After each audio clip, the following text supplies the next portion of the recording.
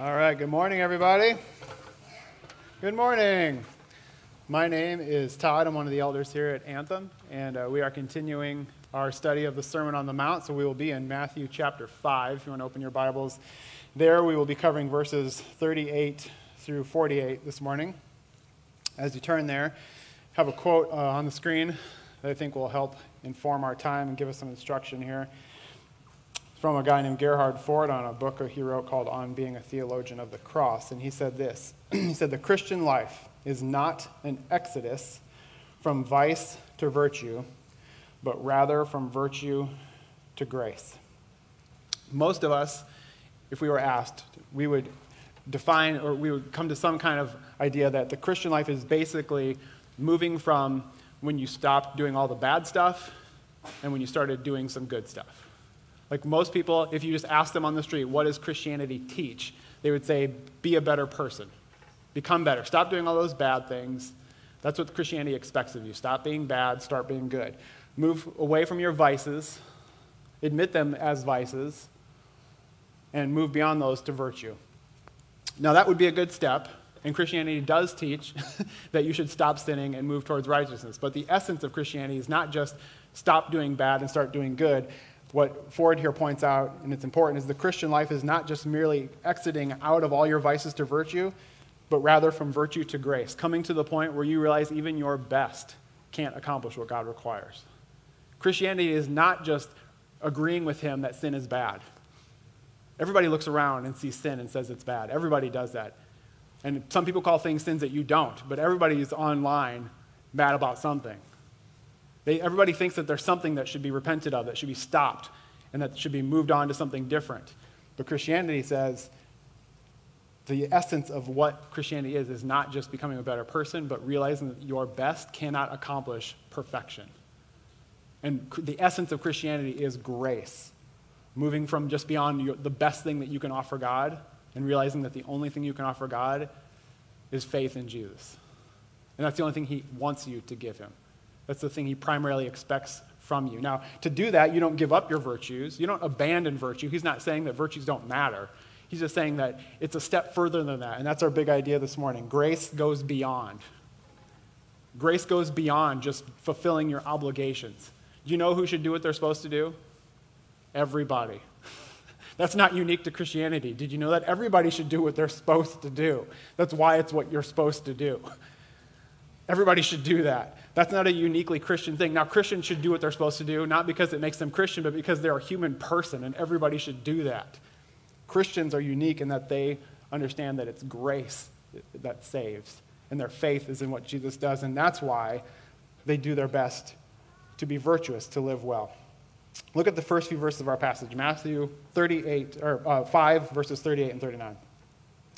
Jesus says this, "You have heard that it was said, an eye for an eye and a tooth for a tooth. But I say to you, do not resist the one who is evil, but if anyone slaps you on the right cheek, turn to him the other also." So Jesus says, you've heard this phrase, eye for an eye, tooth for a tooth. You've probably heard that too, right?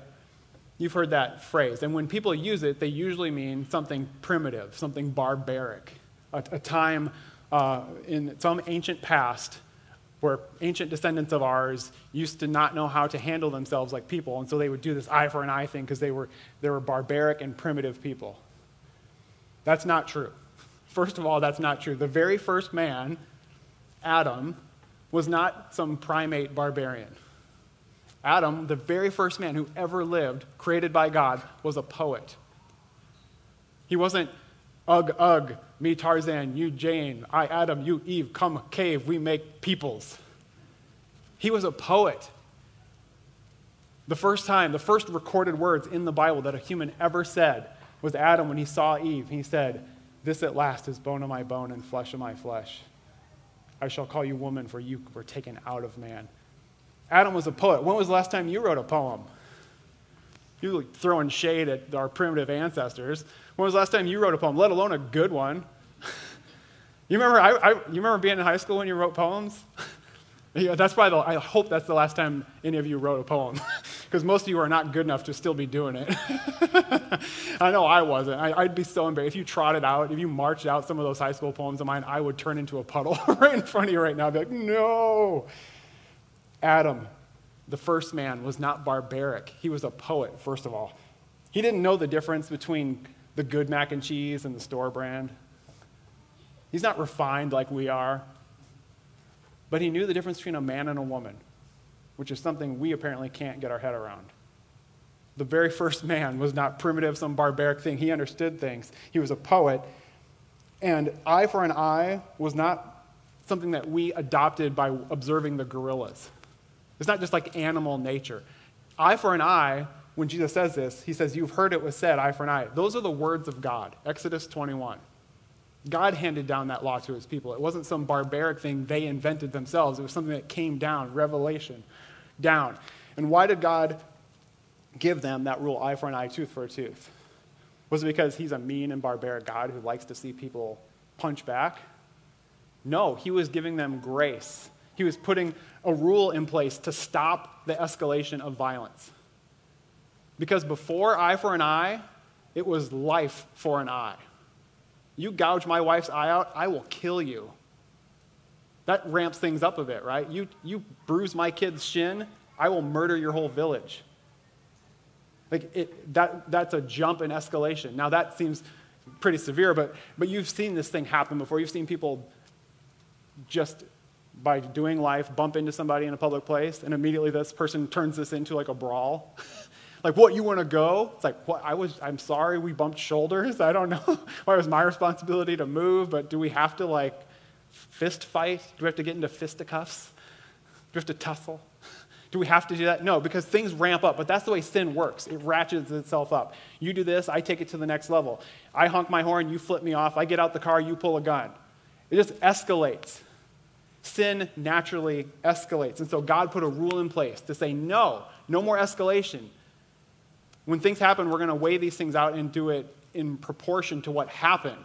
If you accidentally kill my goat, there should be some kind of proportion to that. So eye for an eye, tooth. There's a rule. And so that's why the third thing here is that it was done in front of a civil magistrate. You took your complaint. If somebody wronged you, you took it to somebody else to weigh it out. Because we are not the best judges of figuring out proportionally what's been done to us. When somebody wrongs us, it carries a lot of weight. Because they can't believe they would do that to me, of all people. Have you met me? I have, and I like me a lot. And I can't believe you would do that to me. But when somebody else does something, like, I can't believe they would do that. Or when we do it and they accuse us of something, it's like, what? You're blowing this out of proportion. Because we immediately ratchet down our own sins, and we immediately don't see it. So we need somebody else to step in and be like, here's what happened. They hear the evidence. They hear it, and then they give a decision that's actually in line with proportion to what happened. Because people should pay back what they owe. And God was putting rules in place that would allow actual justice instead of this ratcheting up of sin on top of sin that just keeps going and going until people die. And after the people would make their decision, responsible people would pay what they owe. We see this even in the New Testament, Romans 13, verse 8. Paul says it clearly, simply, straightforward to Christians. Have it up on a slide for you, Romans 13:8. Owe no one anything. Owe no one anything. Don't owe people stuff. That's going from vice to virtue. If you owe people stuff, that's a vice. You shouldn't owe people things. Pay them what you owe. If you owe your parents respect, give that to them. They're owed it. They're your parents. If you're married, you made promises to that person. You owe them something. Give them what you owe. That's just basic human decency. If you owe people actual money, if you owe rent, do your best to pay it because you owe it. You said you would. Pay your debts. Don't owe on anything. Don't owe people stuff. But remember, Christianity is not just doing the bare minimum. Everybody should pay what they owe. Everybody should. Christianity is not a religion of just paying what you owe. It's giving what you don't have to. It's going beyond. It's giving more than what's required of you. It's not just doing your duty, it's going beyond it. Because remember, the big idea this morning is grace goes beyond. Grace is not just fulfilling your obligations. It's going beyond that. It's going further than what's required of you. So while eye for an eye was meant to keep things from escalating in the wrong direction, grace is not just even stopping that. That would be a good thing. If God put something in that just stopped that process, that would be, we'd look up and say thank you. But grace isn't just stopping the escalation of going this direction. Grace is starting something spiraling in the right direction. Grace is trying to escalate things in the right direction. Start going above and beyond, doing more than what you have to. Imagine a world that's anchored in that, as opposed to just taking the ratcheting up the sin to the next level instead of ratcheting up the grace and going further in the right direction. Look at verses 40 through 42. If anyone would sue you and take your tunic, let him have your cloak as well. And if anyone forces you to go 1 mile, go with him 2 miles. Give to the one who begs from you, and do not refuse the one who would borrow from you. Grace moves beyond just getting even and goes to giving more than what's required. It moves from doing the bare minimum to thinking through what's the most I could do here. Not just what's the bare minimum that somebody expects from me, but going beyond that. It moves from have to get to. How many of you woke up this morning and said, I have to go to church this morning? Some of you kids maybe did because your parents made you. I have to go to church. I have to. No, you get to go to church. This is a privilege to get to come and sit with people who love Jesus, to sing songs to him, and to hear the voice next to you singing the same song to the same God, to know that you're not alone, to know that our God is glorified, that he's getting the credit he deserves, that we are together gathered to pay him what we owe to him, which is everything, to give him glory and honor, and to look up and say thank you with other people who are doing the same thing. Grace goes beyond. Grace wants to give more than has to. It wants to think in terms of get to, not just have to. But listen here, grace still requires wisdom. God has not set up, Jesus did not say this so that you don't have to think through things anymore. It's not just like, well, somebody asked for my clothes. I guess, like in between services, somebody said, Todd, I want your shirt. And be like, I just preached that. How could I not give him my shirt? I guess I'm preaching naked at second service. Like, no. Right, like Jesus himself said no. Like Jesus said no sometimes. Herod said, hey, do some party tricks. I heard you're good at those. He said no. The thief on the cross said, call down angels and save us. He said no. His own disciples said, hey, call down angels. Let's pick up our swords and fight this thing out. We can take them. He said no. Remember last week's Stan's sermon from his portion on the Sermon on the Mount, Jesus said, let your yes be yes and your no be no. He didn't say let your yes be yes and your no be yes. He's like, I don't care. You just have to say yes to anything anybody ever asks you. So if you're on your way to pay your property taxes and somebody asks you for all your money, you're like, well, they asked and Jesus said to do it, so I guess I do that, and then I guess I get kicked out of my house. I don't know. I'm just at the mercy of what anybody else wants out of me. No, you're still going to have wisdom and faith and use your heads. Jesus has not made the world and given these commands in such a way as to keep you from having to think through stuff. There's going to be times where you don't go the second mile.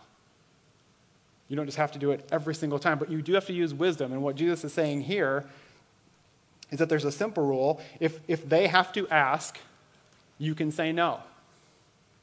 Parents, you should learn this. If your kids ask you something, it's because they have to. You're their authority. And if they ask, you can say no. If anybody has to ask you for permission to do something, you're allowed to say no. Don't feel like you have to say yes. Well, I'm a Christian. I have to say yes to everything. What Jesus is saying is you are a Christian. Say yes as much as you can. Say it as often as you can. Say yes. Be the kind of person who says yes. Think of our Father who created Adam and Eve and put them in a garden surrounded by yes. Everywhere they looked, a world of yes. There was one no in a world full of yeses. That tree, yes. That tree, yes. That river, sure, why not? That one, okay. One tree, don't. They lived in a world full of yes. Be like your Father who has a heart of yes. He wants to say yes. Parents want to say yes to your kids. If it's just a matter of indifference of like, can we jump on the thing? And you're like, well, I don't know. But are you just annoyed by it so you say no? Like I find myself saying no to stuff that when I think about it afterwards, I'm like, why am I saying no? Is it just out of convenience? Say yes as much as you can. Develop a habit, a default of just saying yes. Be gracious. If you can say yes, it's what they want.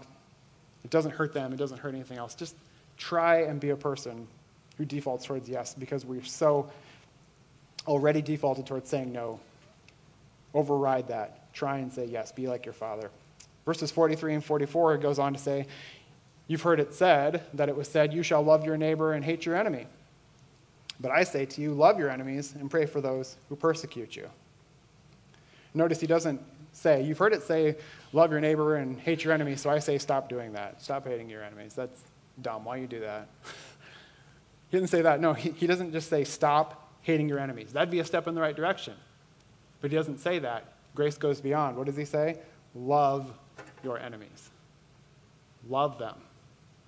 Well, I don't want to, though, because they're my enemies. And that's not how these things work. Like when you have somebody on the other side shooting bullets at you, you're not like, I love you.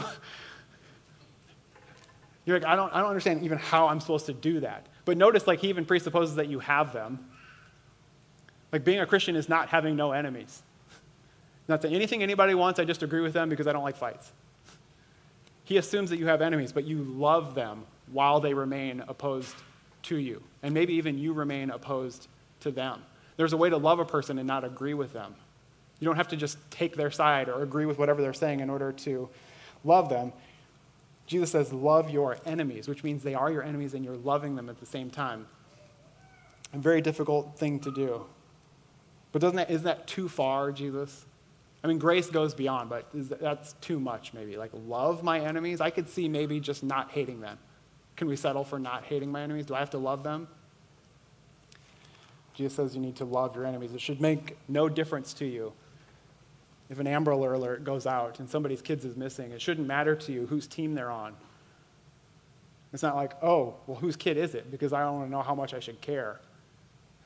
What team they're on? What posts do they like on Facebook? Oh, they like that kind of stuff? Good luck finding your kid, man. I'm out. Loving your enemies means loving them while they disagree with you, loving them so much that if they were to repent and change their mind, you would warmly accept them. You love them in a way that you want what's best for them, and if they would actually change, you would warmly embrace them. This is the opposite of holding a grudge. There's some people that are enemies, and you like that they're your enemies. You get the privilege of not liking the way your parents treat you, but you also kind of enjoy it, because if they changed, you'd have to change too. You'd have to change the way you think and talk about that person. And you kind of prefer them being your enemies. You love that they're your enemies, but you don't love them as a person. We need to realize that in loving our enemies, God is not asking us to do something that he hasn't already done. And if that sounds too severe to love our enemies, look at what he says next in verse 45. Why does he say to do this? Love your enemies and pray for those who persecute you, rather than just firing back a nasty response on Facebook. Stop and say, I think they're wrong. I'm going to pray for them. And then not fire back vitriol over the airwaves. I'm just going to pray for them. Why does he say to do that? So that you may be sons of your Father who's in heaven. So that you may be sons of your Father who's in heaven. If you need to become a son, what does that make you in the first place? You're not one. But he says, do this so that you can become one. You're not a child of God. But if you do this, you'll be part of the kingdom. You'll be in the family. If you do these kind of things, you're showing that you're like the Son I sent, and you'll be welcomed in through him if you act this way. If we're not sons, what were we before? What are we if we're not already children? If we're not all children of God, then what are we? Look at Romans 5, 8 and 10. I have it up on the screen for you. God shows his love for us in that while we were still sinners, Christ died for us. While we were still sinners. While we were enemies, we were reconciled to God by the death of his Son. Who did Jesus die for? His enemies. He did not look down and find the best people and then die for them. He did not find those who had made the exodus from vice to virtue and say, I came to save the virtuous ones. The ones who don't need a Savior are the ones I've come to save. The ones who've already figured it out. He came to die for his enemies. So when Jesus says, love your enemies, he is in that moment on this earth doing the very thing he's commanding us to do. He's loving his enemies by coming and in the process of living a perfect life that he will lay down for the people who remain his enemies to the point that they murder him. He dies for his very enemies, for the people who are in the process of hating him and wanting to kill him. We were all enemies until God loves us. Because if he doesn't love his enemies, he doesn't love anybody. There's nobody left. God loves his enemies. And he commands us not even to go as far as he does. We we're commanded to love our enemies, but most of our enemies are people who became enemies through some situation. Something happened. Somebody said something. Somebody went somewhere they shouldn't have, did something we didn't like. We said something they didn't like, and we became enemies. And God asked us to love those people that somehow we just couldn't figure out how to get along with. God goes further than that. Grace goes further by loving people who were enemies from the start. People who have always been enemies, he loves them. God goes further than he even asks us to go. And notice, God does not love his enemies by letting them win. He doesn't say, okay, fine, let's do it your way. Let's just let sin run the world. He doesn't love his enemies by letting them win. He defeats them. God will defeat every last one of his enemies. All of his enemies will be defeated, either by conversion or by condemnation. You will be defeated by God. You will either lay down your arms and walk to the other side, wave the white flag, and in faith say, I've tried it my way, I'm on your team now. Or you will continue fighting to the very end and lose anyways. God will defeat every last one of his enemies. He prefers conversion. The reason why we are all still here 2,000 years after the fact that Jesus died is because he's still trying to convert people. He wants people to lay down their arms and join him rather than experience condemnation. Look at the second part of verse 45. For he makes his sun rise on the evil and on the good, and sends rain on the just and on the unjust. All of us were born evil and unjust, and yet he sent his rain. And for some, that grace converted them. And now they live in a mixed world of evil and good, of just and unjust. And we live in a mixed world, and yet God keeps sending his rain. He just keeps sending rain and goodness. You wake up and the sun's out, and he sends his warmth down. He sends life. He sends water to give life and vibrance to a world that is still full of evil and injustice. We look around and we find injustice, and God still sends rain on this world. We can do the same. We look out on Facebook and we see people still being stupid, and we can't believe it. How are they still stupid? How are they still doing this? And yet, we can continue to send sun and rain in their direction. We can send love and grace out to people who don't deserve it. Romans 2, verse 4 says it well. Paul writing says, do you presume on the riches of his kindness and forbearance and patience? Do you just take it for granted that he's so kind to everything? Look around. How good is God? Do you presume on these things not knowing that God's kindness is meant to lead you to repentance? What's the thing that God wants to use to convert people, to lead them to repentance? His kindness. God is at war with his enemies, and his favorite weapon is his kindness. And his favorite means of defeating his enemies is by turning them into allies. He continues to send rain on those who don't deserve it in a last-ditch plea to beg them to come over to his side. And so he just keeps showering them with kindness and goodness and tries to win them over that way. We are not like that, if you haven't noticed. If you've been on Twitter, which is like the embodiment of wrath. I think they made Twitter just so that one of the 7 deadly sins would have a place to go and hang out. Twitter is, whew, people say stuff to people there that they would never say to people in person. Oh, we're not like that. We like people who like us. I follow people on Twitter who like me. Or I follow people on Twitter I don't like so I can blow them up. Right? That's what Twitter's for. But we like people who like us. We enjoy people who enjoy the things we like. We like forming our tribes and our teams. Look what Jesus says. It's the same, no different back then. Verse 46 to 47, for if you love those who love you, what reward do you have? Who doesn't do that? Why would you expect to be congratulated? Who doesn't do that? Do not even the tax collectors do the same? Don't even like the people that you look down on do that? Tax collectors have tax collectors club. Like they hang out too. Like everybody does that. And if you greet only your brothers, what more are you doing than others? Who doesn't do that? Do not even the Gentiles do the same? Don't people who hate God like each other and they have hate God clubs? Who doesn't do that? Everybody does that. So what we have done, because we're so smart and modern and sophisticated, is we have traded that old barbaric eye for an eye for the modern hi for a hi. We greet those who greet us. Hi. Hey. I like you. I like you too. And that's it. We've traded this old barbaric way of maintaining justice for a new form It's very sophisticated when we say hi for a hi. I like those who like me. I lend money to people who I expect to pay me back. Why would I lend money to somebody who can't pay me back? That's stupid. I don't invite people over that I don't expect to go over their house a month later. Why would I do that? I'm losing money here. I can't just have people over for dinner all the time. We like those who like us. We love those who love us. And even by our own low standard, like if that's our standard, it's like I'm nice to people who are nice to me. That's our new rule. That's our golden rule for living life. And even by that low standard, we fall short. It's the lowest bar imaginable. Just be nice to people who like you.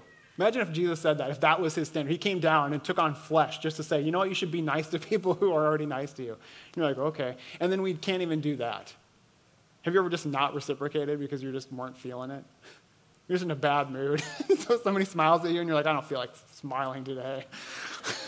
And so you just don't because you're so petty. You can't even keep that low bar. Even if that was the admittance to heaven. It was like, just be nice to people who are nice to you. You don't even have to be nice to people who are jerks. I'm not even asking you to do that. Just be nice to people you already like. And you're like, well, some days I don't like my wife.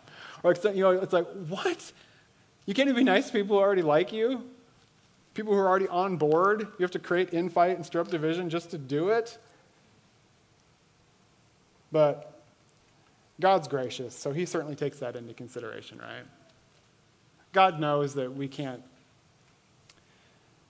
do everything perfectly, but does God allow us to take life on a pass-fail basis? Does God grade on a curve? Does God say, well, like, hey, I get it. Nobody's perfect. Come over to my house. Is that how God works? Look at verse 48, the last verse in our passage. Jesus, after saying this, suspecting perhaps that may be where your brain runs to, you therefore must be perfect as your heavenly Father is perfect. So no.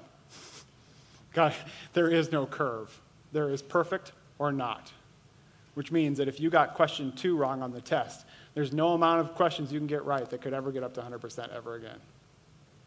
If you missed question 4, you're done. I don't care how well you do for the rest of your life. You can get every rest of the questions right, but perfection is no longer possible. If you get a B+, 4.0 is out. It's impossible now. No one is more gracious than God, and no one has higher standards. What would you expect Jesus to do? Jesus is the Son of God. You want him to take on flesh, come down here and say, like, actually, God doesn't really care that much. It's 80%. I'm actually kind of cool with that. We're good. Because, I mean, who could be perfect? Is that what you want? Is that what you want out of Jesus to come down and do that? No, because grace has to maintain high standards. Otherwise, it's not grace. Do you understand? Grace requires high standards. Some of you think you're gracious, but you're not. You just have low standards for people. You're not gracious. You just don't expect much out of people. You just have this low bar that anybody could, it doesn't even require grace. Grace requires that somebody isn't meeting a standard. That's what grace is. Grace means that they can't get to where you think they should be.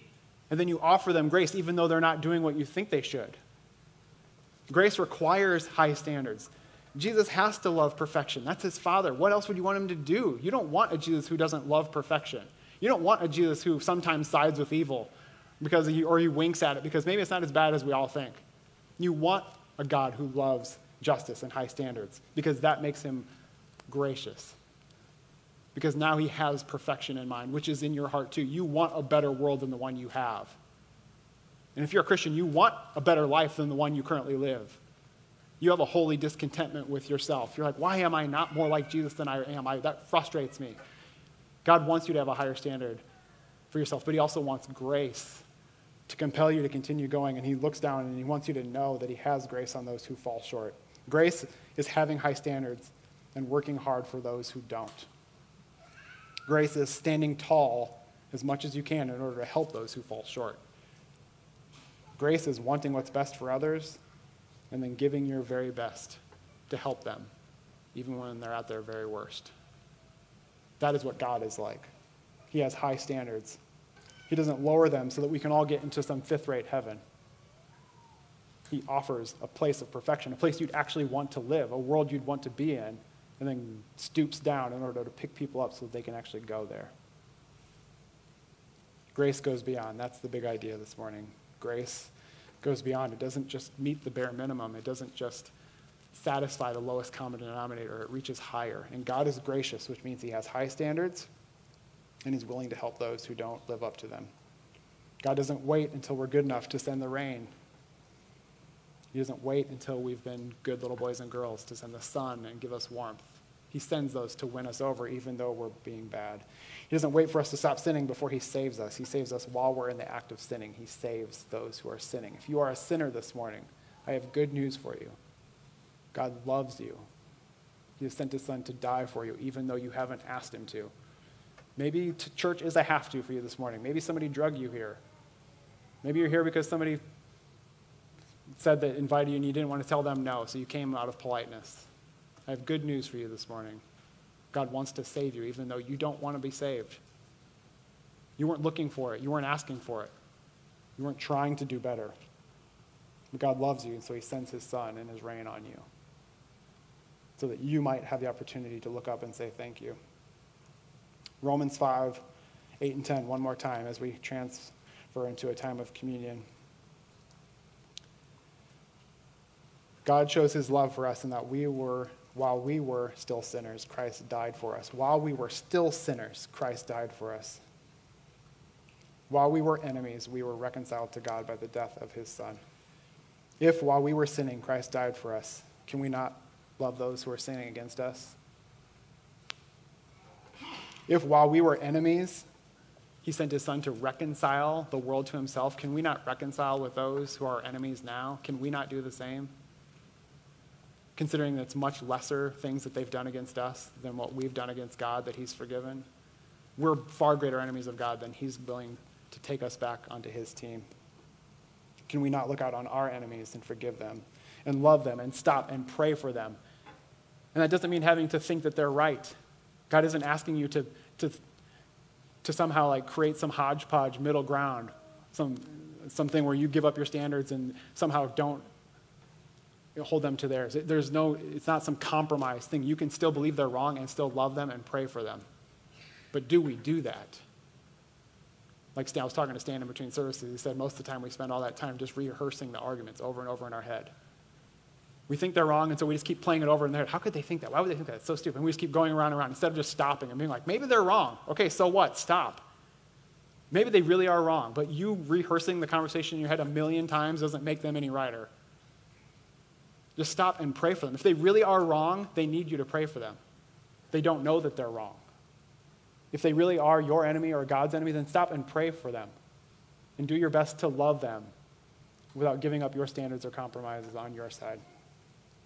So we take communion to remember that Christ died for us while we were yet sinners. He gave his body for people who were using their bodies against him. He gave his blood for those who were using all the energy and life they had to fight against this kingdom. And so we can then turn around, take this, receive his forgiveness, and turn around and then extend it and go beyond. Go beyond just our mere duty to our neighbor, but go beyond and look for ways to love people who don't deserve it. Let's pray. Heavenly Father, we thank you for your Son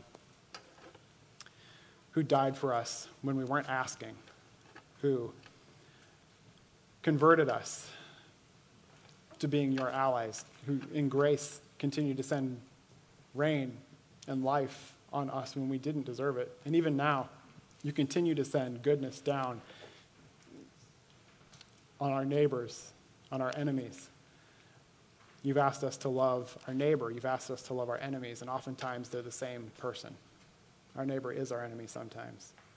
And yet our duty remains the same, to love them, to love our neighbors, to love our enemies, just like you have. Help us in the power of your Spirit to forgive those who have hurt us, to pray for those who are still hurting us, to love them enough to love you, to stand true with you, but to extend the best that we can, to live in a world where we say yes as often as we can, to go further than we have to, because we have a God who went further than he had to. We love you, God. We thank you for the example that you gave us in Jesus of doing the very thing that you ask us to do. We thank you that since we've fallen short of that, we can take communion and be forgiven for falling short. We can be forgiven for not loving our enemies, for not doing what we ought to do. Help us to receive communion this morning and forgiveness for not doing what we should, Help us to look to you who has loved our enemies and has loved us as your enemy.